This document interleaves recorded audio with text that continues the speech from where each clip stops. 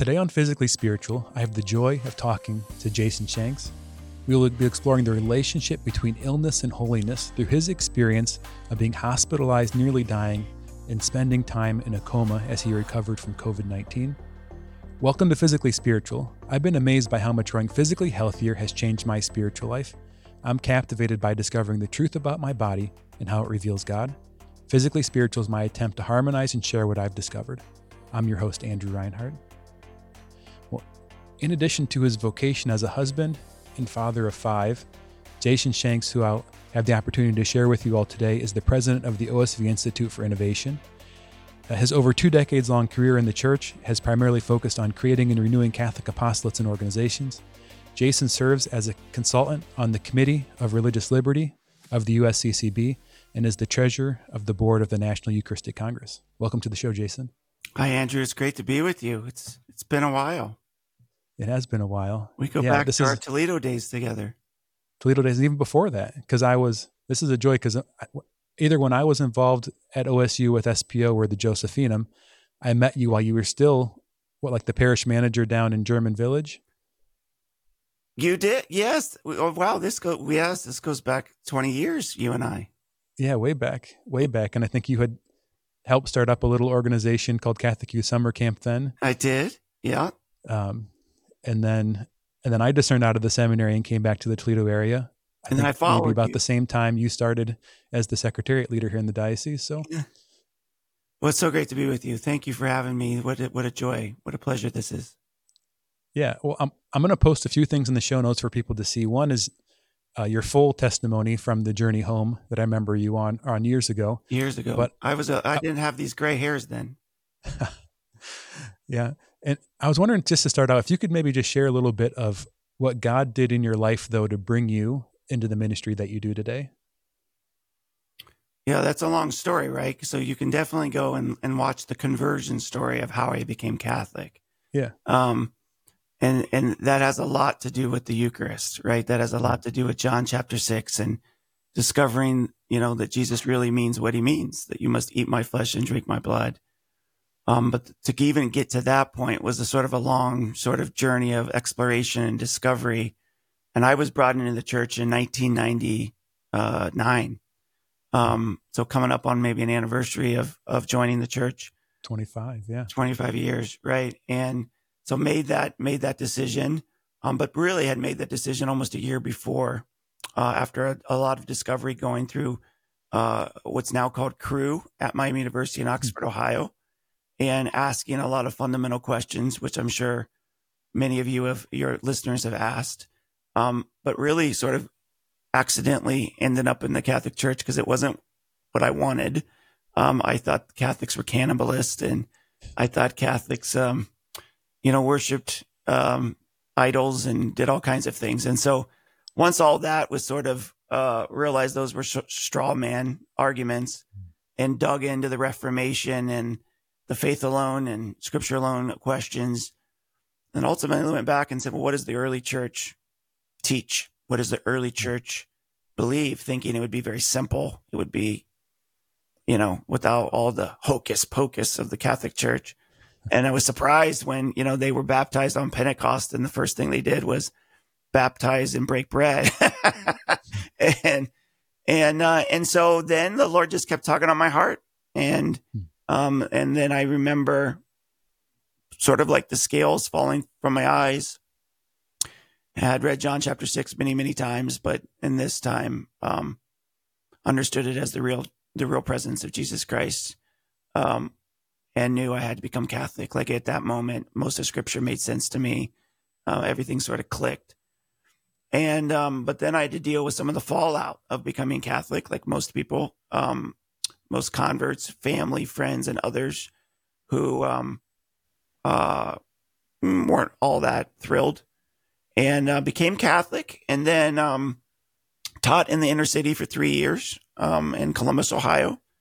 And then around that time, started getting involved. Even before I was technically Catholic, I was running a Catholic youth ministry group, which is a story in and of itself. And as I was doing that is when we started Catholic Youth Summer Camp. So my background was based off camps in the Ozark Mountains in and did Protestant camps and wanted a Catholic version of it.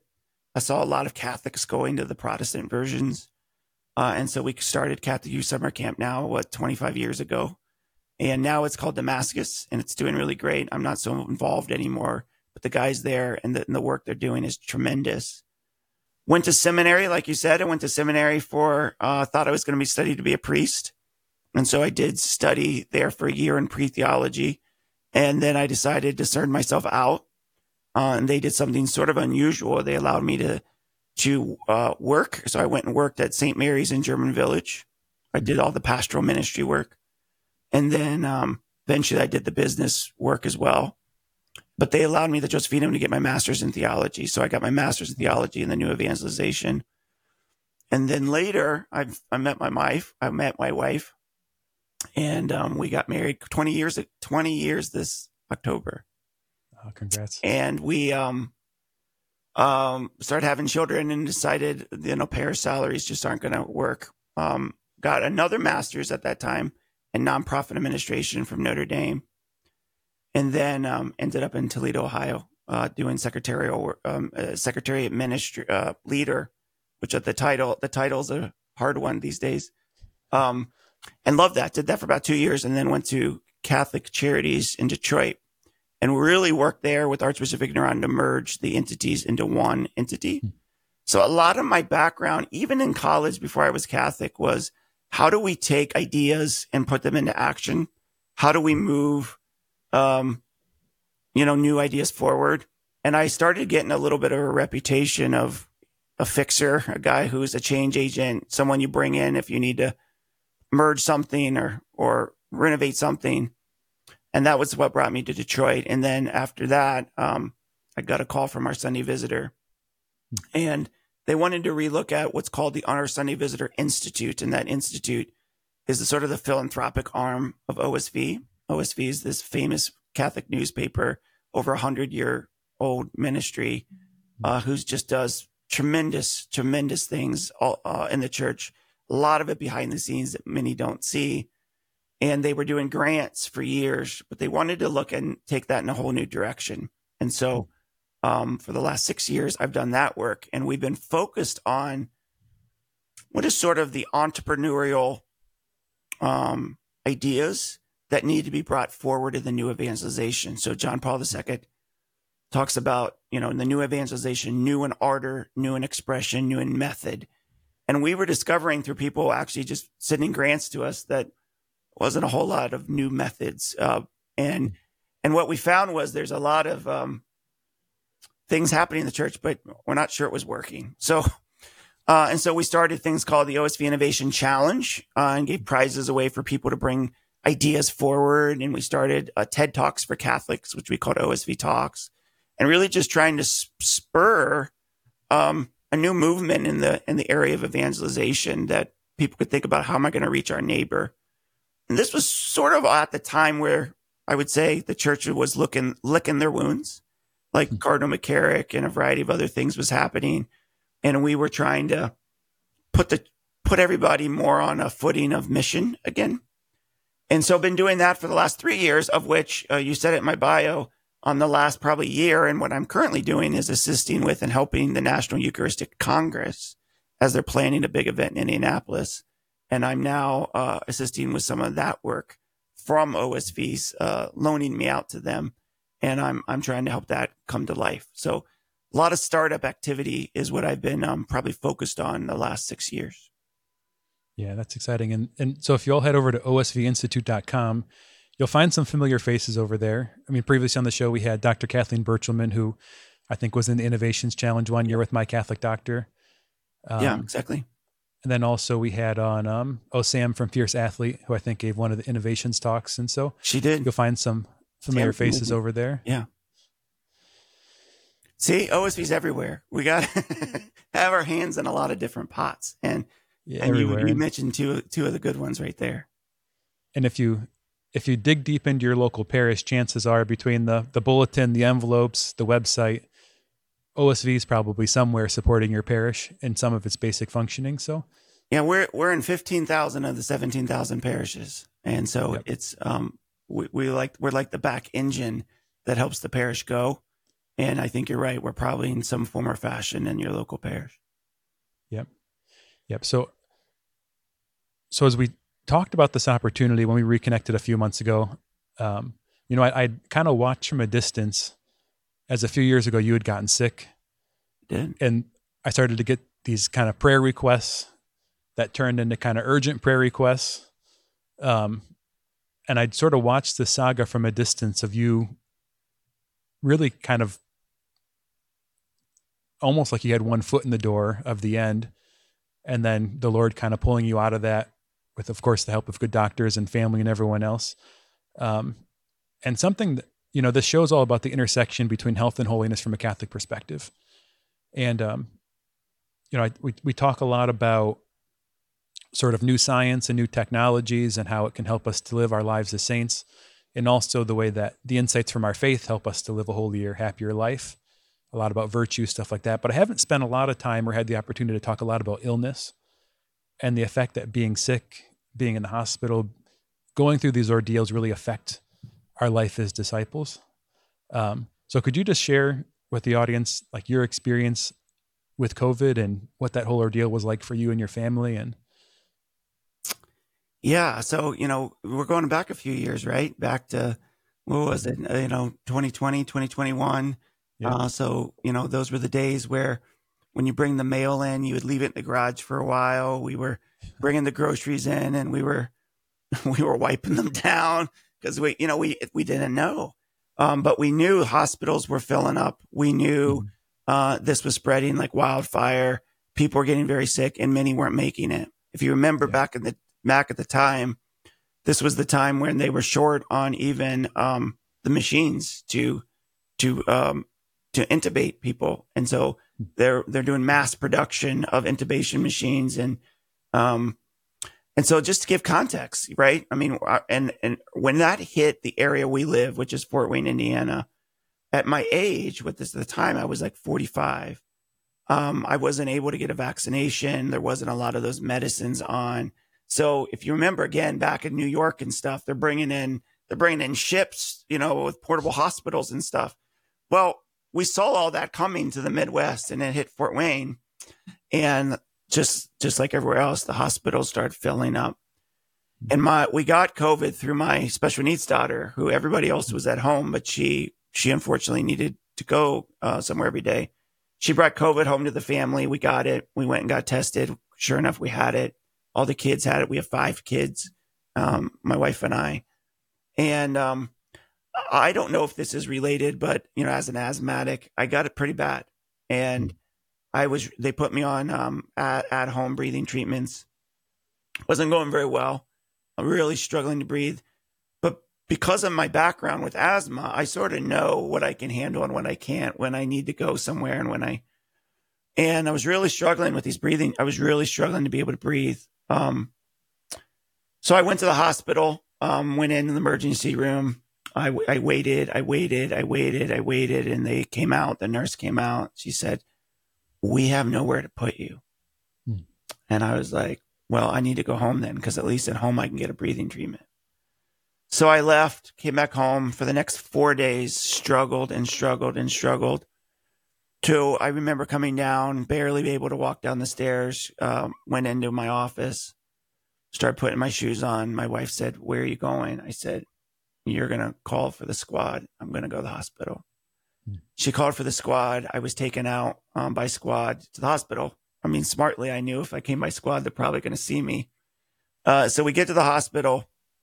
Now, again, as an asthmatic, I really thought I was going for like a breathing treatment, send me back home. I'm laying there, and they came in and they did a lung x-ray. And then they said, this is sort of the second worst case we've seen. And we're going to have to sedate you and intubate you. wow. Now, given the history of everything, why I went back through, I sort of knew what that meant, right? I mean, I knew what that meant to be sedated. And I knew what that also meant was I was bad enough that I might not come out of sedation. So I started texting people, my family, my parents, letting them know what was going to happen. I called my wife and Darn and Andrew, instead of saying I love you, I said stuff like, this is where the checkbook is located. This is where our life insurance is. This is who you're going to need to call, right? Because at 45, I hadn't had these conversations about all of that. And I was handling a lot of the logistical financial elements. And it was dawning on me that she doesn't know how any of that gets done. And so that's what I'm going over with her as I'm laying there sick, getting ready. I also said, I need a priest. I want to be anointed. And so a friend of mine from the Josephinum, believe it or not, who's here in Indiana, he immediately got in his car, and it took him 25 minutes, but he was on his way to anoint me. And my wife said something when this was all going on. I'll never forget. She said, Jason, I need you to write a text message to each one of our children and say goodbye. Because if you don't make it, I want them someday to be able to read these notes. Wow. So I don't know if you've ever had 15 minutes, Andrew, to say goodbye to everybody you love. That's pretty much what I have now. And with 5 kids, I'm looking forward at, my daughter someday, if I'm not there, reading this message on her wedding day. Or, my son, who at the time didn't know how to throw a baseball, this message took on a huge amount of weight. As well as I'm looking back and say, gosh, I wish I would have taught them this, or I wish I would have told them this. And now I got one text message text message to say it. So I spent about 15 minutes, 20 minutes writing to each one of them. And I guess I would stop there a second and just encourage everybody. If I give you your phone today and said, I want, you've got 10 minutes to say goodbye to everybody you love, what do you say? It's an exercise that's transformative for me, especially making it through. But man, that was hard. And I also think one of the things we have to think about during this whole story, as you talk about people with illness, is illness rarely just affects the person. The caregivers and the families and the people involved. And this was just the beginning of that journey for them. So the priest comes in, he anoints me. He was very emotional. And the reason he was emotional is because they took him aside and say, Father, our next call to you will likely be of his death. That's how bad of a case I had. Now, again, I was sedated. I thought, okay, maybe a 2-day, 3-day thing. I was sedated for 2 weeks, and then they woke me up for 3 days. And in that 3 days, they wake you up to see if you have brain functioning. In that 3 days, I got sepsis and I got pneumonia.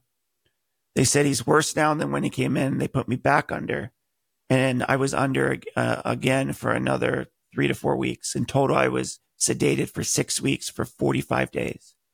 Wow. In context, I've heard a lot of commercials or people who say I'm sedated for a long time, and it's like 3 weeks. And I'm like, gosh, that's only half. Like, this was pretty long. Yeah. And what was happening in that time frame was now my organs were starting to shut down. So my kidneys completely stopped functioning. I was on 24-hour dialysis. They were starting to have conversations about putting me on an ECMO machine, which is the heart. And I still wasn't over COVID during all this. So there was no family visits. No one could come in. I'm completely isolated in that regard, of course, with the nurses and the doctors and the people. I had this wonderful doctor, though. He was a parishioner at where we went to church. And he was a Catholic doctor. And he tells the story afterwards. He would go in my room at night as I'm laying there sedated, and he would put Lord's water on my forehead, and he would pray. And he would say that when he was in there praying, when the nurses and doctors would walk by my room, they knew he wasn't in there as a doctor that night. He was in there as a friend. This just highlight, I think, just these amazing, heroic doctors and nurses, Catholic or not, who became friends, who became family, who were prayed with, who counseled when I was getting better. Just real heroes for me. And he was one of them that who did that. My wife said when all this was going on, she said, COVID protocols should no longer apply. End of life protocols should now apply, meaning you've got to get me in to see him. I don't want him to die alone. Yeah. And we have this beautiful picture of her in there giving me a kiss. While I'm sedated, they sort of snuck her in. At this moment, things were so severe that it looked like I was likely not going to make it. That my wife said someone gave her a St. Jude relic, and she sent the St. Jude relic in, and they pasted it. They taped it, literally taped the relic to me. And a St. Jude novena then began, and it went all over.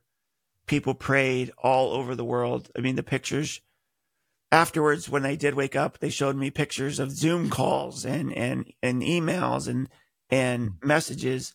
There was a few people on there that I said, they're doing a rosary. They're not even Catholic. And I said to them when I woke up, I said, had I known, I would have told you to keep me under longer. Those people would convert some people or something. But it was amazing. And every day of that novena, I got better and better and better and better.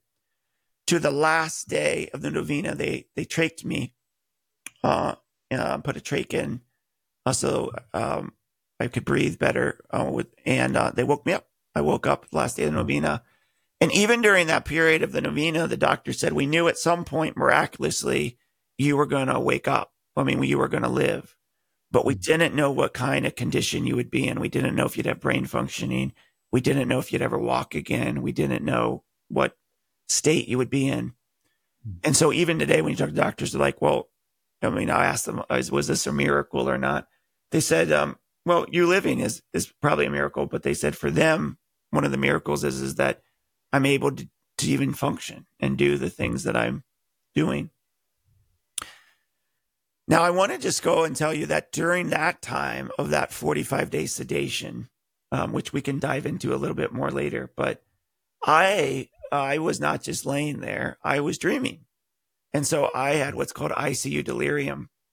And for those days, which lasted a lot longer than 45 days, I was having very vivid dreams, some good and some horrific. And I thought they were real. And so one example, in my dream state, I watched my father die and was at his funeral, and he had died. But then the way they woke me up, you sort of wake up gradually. The real world and the dream world sort of become one, and I didn't realize I was waking up. So when they woke me up, I couldn't figure out what was real. I had no understanding of what was real and what was not real. And I remember my wife saying, your mom would like to talk to you. And so, of course, COVID, you got to go on the iPad and the FaceTime or whatever. And my dad was sitting there. And I remember closing it, and I couldn't talk. So I'm writing a little note. How is this possible? I watched him die.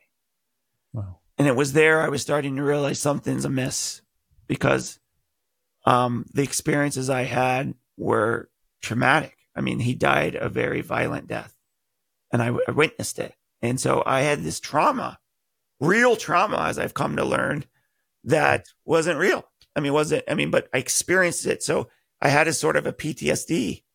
When I woke up, I'd see things in the room that weren't there.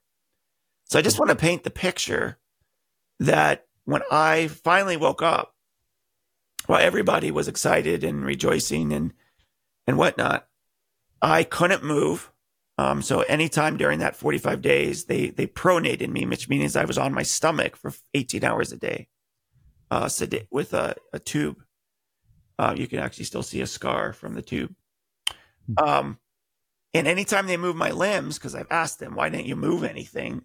My blood oxygen would drop so much that they basically said, let's try to save organs and save his life and not worry about the limbs. So when I woke up, I couldn't move my arms. I couldn't move my limbs. I couldn't roll over. I couldn't use my tongue. I could no longer swallow because of the trach and everything.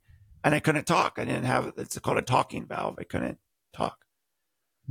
So for the first time, Andrew, in my life, I am completely immobile, completely quiet, and mentally I can't figure out, am I in a dream? Is this real? Is that real? So it was just me and the Lord. I was put in a state for the first time where it was just me and the Lord. I've come to realize that, believe it or not, I've come to realize that I can relate to the Eucharist.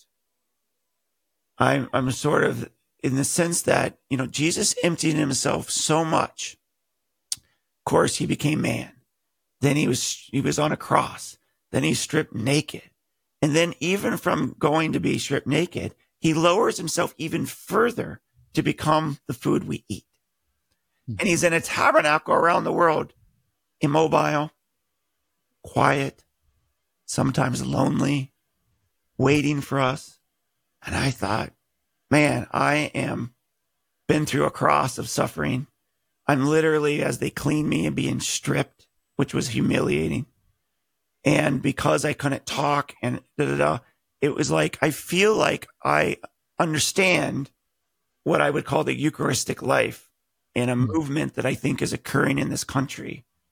I feel like I understand more what it means to sort of be food for others, or to, be the grinding of the wheat in a certain sense. And this experience was a very spiritual experience for me. But I laid there, and now I've got to figure out, how do I get home? How do I get up? How do I get, my wife, as I'm waking up, she comes over, she's looking down in the bed, and she says, "You can never be mad at me because I saved your life 4 times." And she did. I mean, and so this story of my journey is even more powerfully told from her end of the care she gave to our kids, the advocacy she had to do on my behalf, all the decisions she had to make, and the rallying of prayers. There's a story in Scripture. I mean, I think this is appropriate for your show. I've been relating a lot to the paralytics in the Bible. And there's 2 of them that I relate to, I think, quite a bit. And one of them is the paralytic lowered through the roof. And when I read that story, the scene for me becomes Jesus and the paralytic. I just always gravitate to that interaction. And I forget about the friends that lowered him through the roof. Yeah. And for me, what I came to realize is all these people prayed me back to life.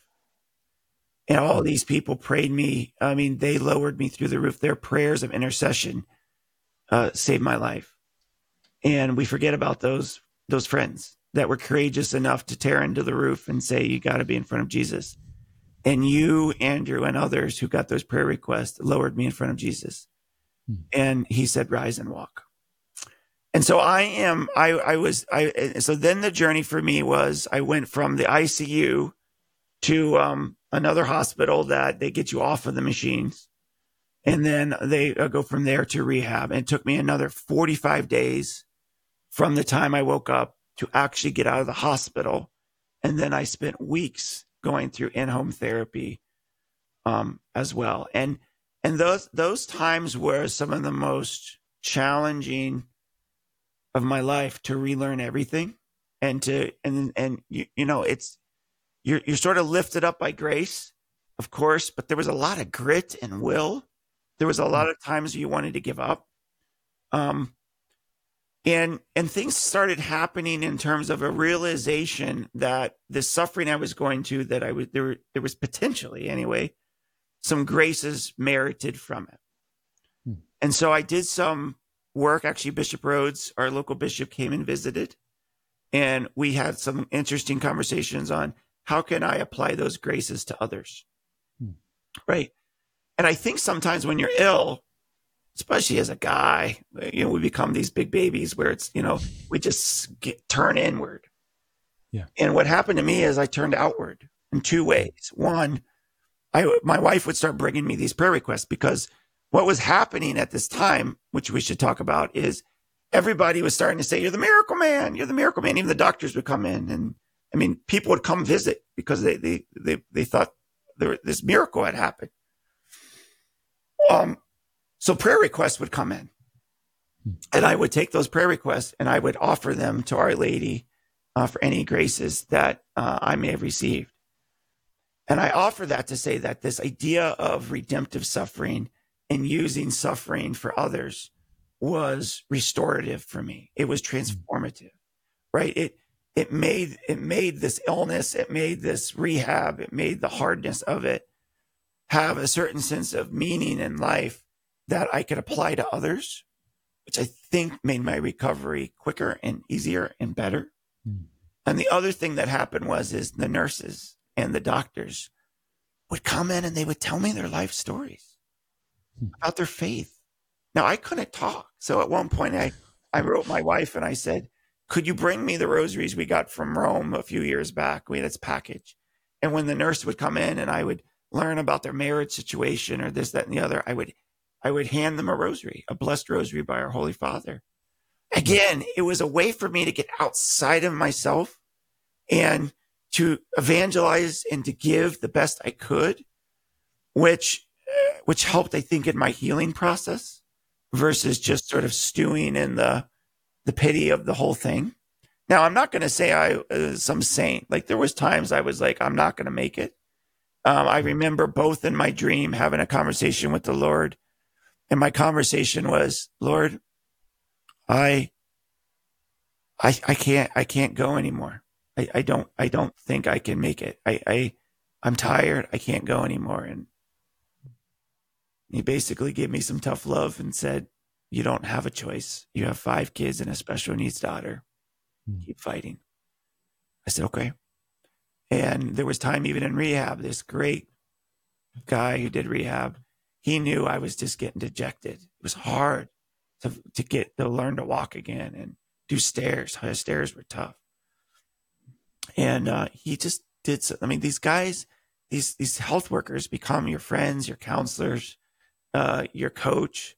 I will never forget when I came home. I was this far. I was a lot better. And she goes, "What do you want to do today?" I said, "I want to try to ride a bike." Now imagine, remember when you're like a little kid and your dad's out there and holding the back of the bike? Well, that's me as an adult on a big bike with a therapist out on the sidewalk, and all the neighbors, and here I am. And I hesitated. I hesitated to go. And she said, why aren't you going? I said, well, I'm just thinking about what if I fall? And she said, well, fall to the left at your bad side.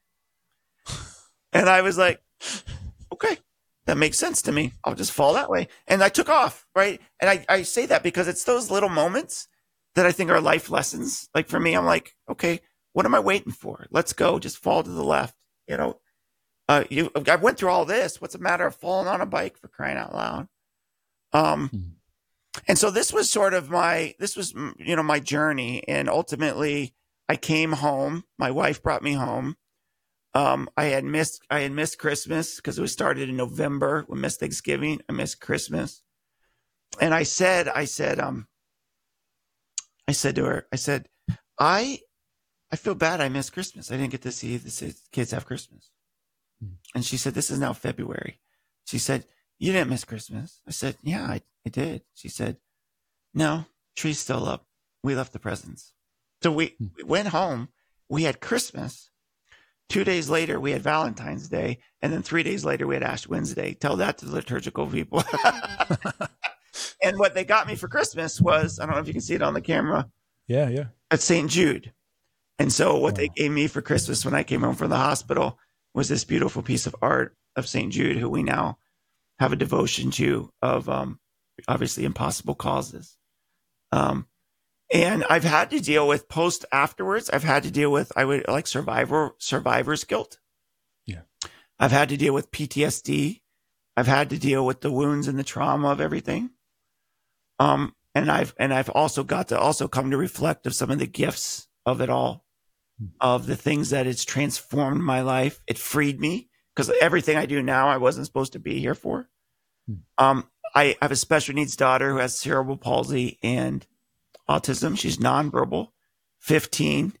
can't has a walker. First time in my life, I'm able to relate to her, given what I Yeah. went through. And so all these blessings, but there was definitely still mentally and other things, a lot of challenges we had to work through, including my wife, who went through, thought she was going to lose her husband 5 times. And so we've been working over the last year or last few years with those wounds and recovery, spiritually and otherwise there too. Yeah. Thanks for sharing all that. The the first thing that strikes me is that like the frailty of life, like you're a capable guy. You know, you're big, you're strong, you're smart, you know, like people see you and they see, a strength. But to see how quickly all that can be taken away, and then the reality of our dependency. But it just strikes me that like going through that experience, it's really a lesson in reality, right? Like I live with the illusion that I can lift my arm on my own, but the reality is like I don't exist without God. So reality for the human is utter dependence. And we go around with the illusion of independence and strength and self-sufficiency. Um, but that's not reality. And so one, it just strikes me of how you got a window into reality there, as it was taken away. That, I mean, yeah. there was a verse in scripture that kept running through my mind when this was going, and it's my grace is sufficient for you. Mm. And I think to your point, all of this is gift. All of this is grace. And when you go through something like this, we there's you see a lot of the things that are just not important, a lot of pettiness and a lot of other silly things. And this does. I mean, this is why, even in every Catholic retreat, there's a focus on the 4 last things, right? Like there's a purpose for that. It informs your life. And to your point, it certainly did for me. I mean, I got a dose of that reality, but a dose of the other and absolute dependence that we have on the Lord. And that all of this, the walking, the breath, I mean, just the nature of our breath, what a gift that is. And I think it's a shame that it takes something like this that for us to get it, to understand that. And for me, it was, it was literally like, I always like doing things my way. There's a certain sense of self-sufficiency, a certain sense of independence. And this was the Lord completely taking me to a place of utter and absolute dependence on him and others, right? It's transformed our marriage. Our marriage is completely different, in a Wow. great way because of it. And so so I agree with you. I mean, Yeah. this is what The other thing illness that, does. I mean, what does C.S. Lewis say, right? Pain is a megaphone to arouse a deaf world in a certain sense, right? And so there's this element that, these things can happen, to sort of arouse us out of this idea that it's just us. yeah. The other thing that struck me right at the beginning was clarity. Like the clarity of having to write those text messages, the conversation with your wife, everything kind of coming. It's like you had to put a punctuation at a sentence that wasn't done being written. But then like so much of your work throughout your career and what you do is all about clarity, right? Like helping organizations reach clarity, find their purpose, have a vision. So of what you're doing from the challenge. And it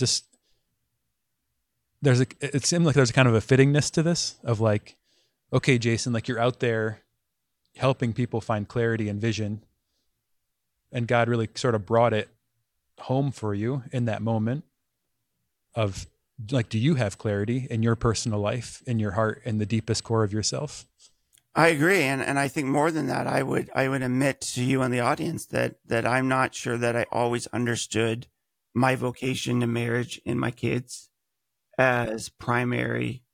I do think, I mean, E.M. Bounds, as a Protestant author, says a lot.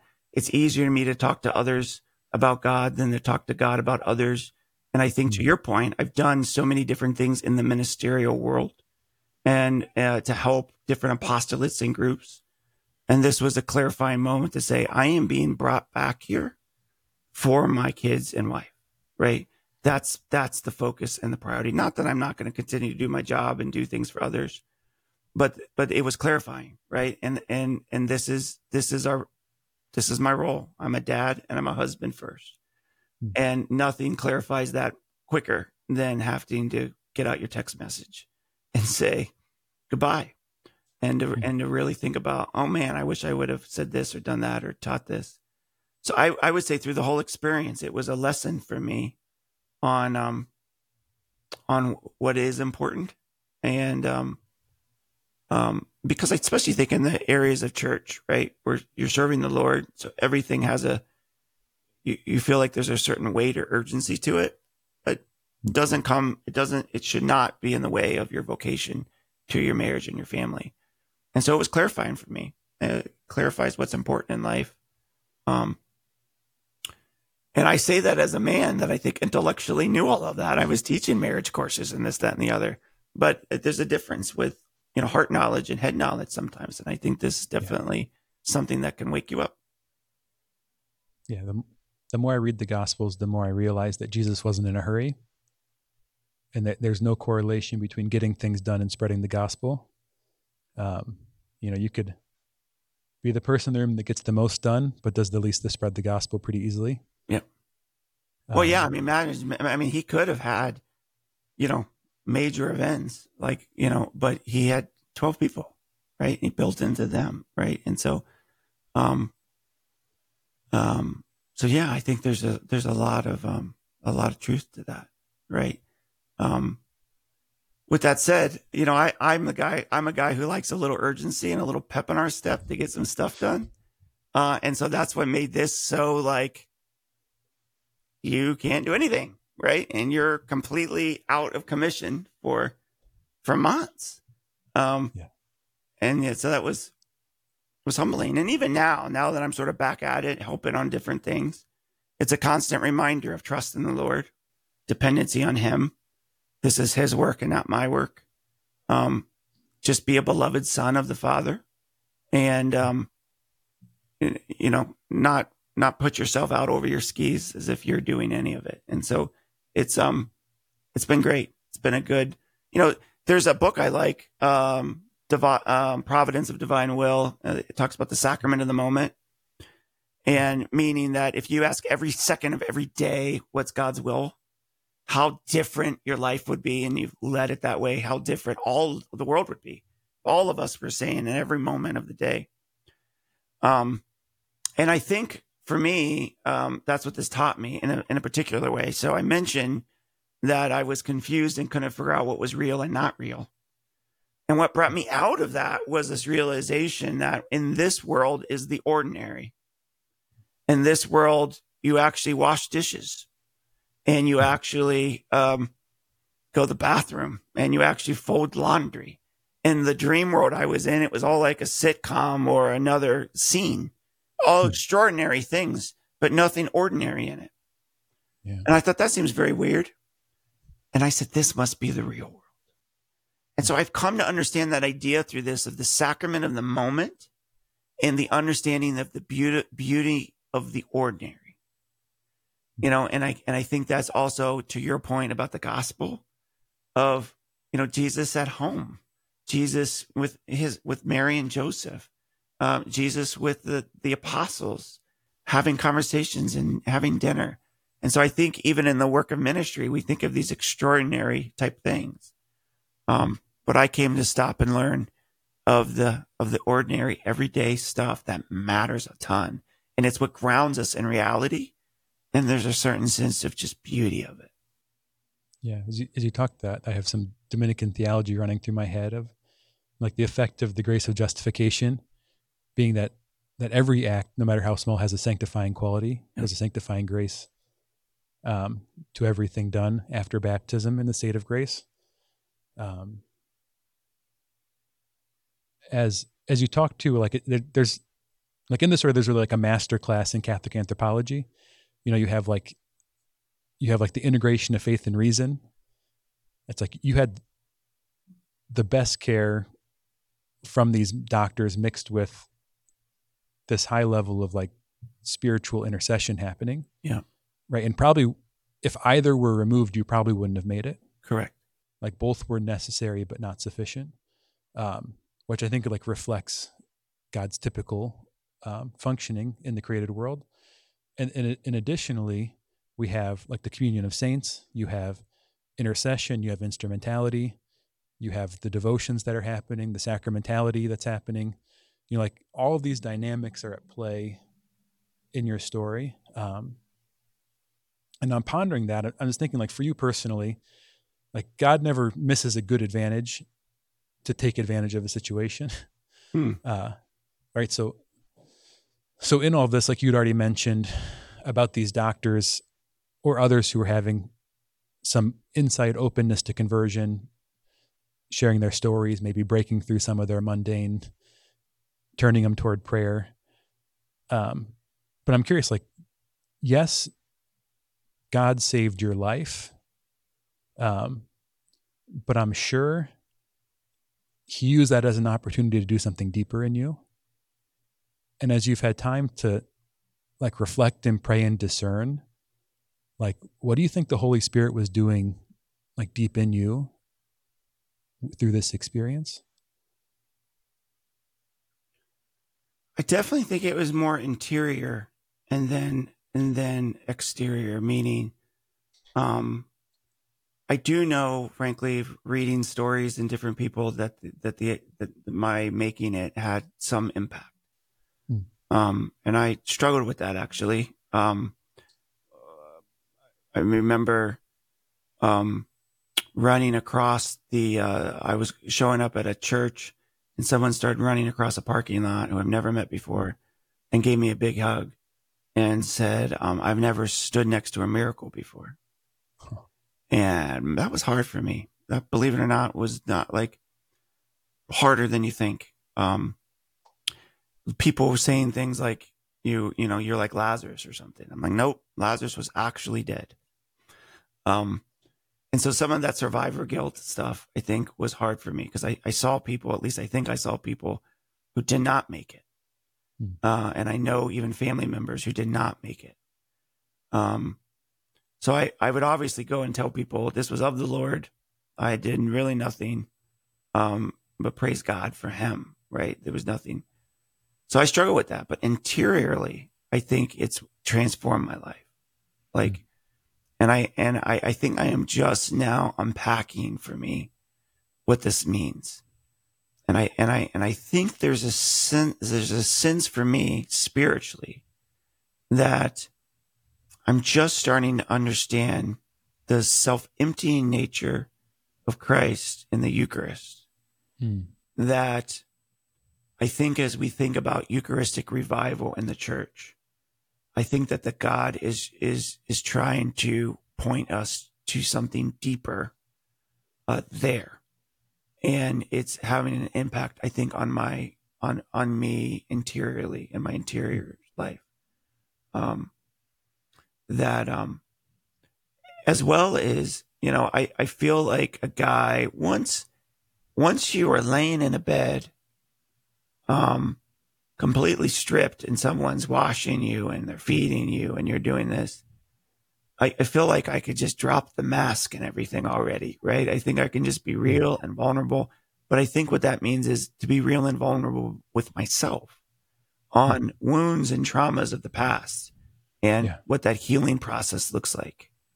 And so I've been humbled to a certain sense, in a positive way, that I think it allows me to finally be open to some healing that was needed on other things.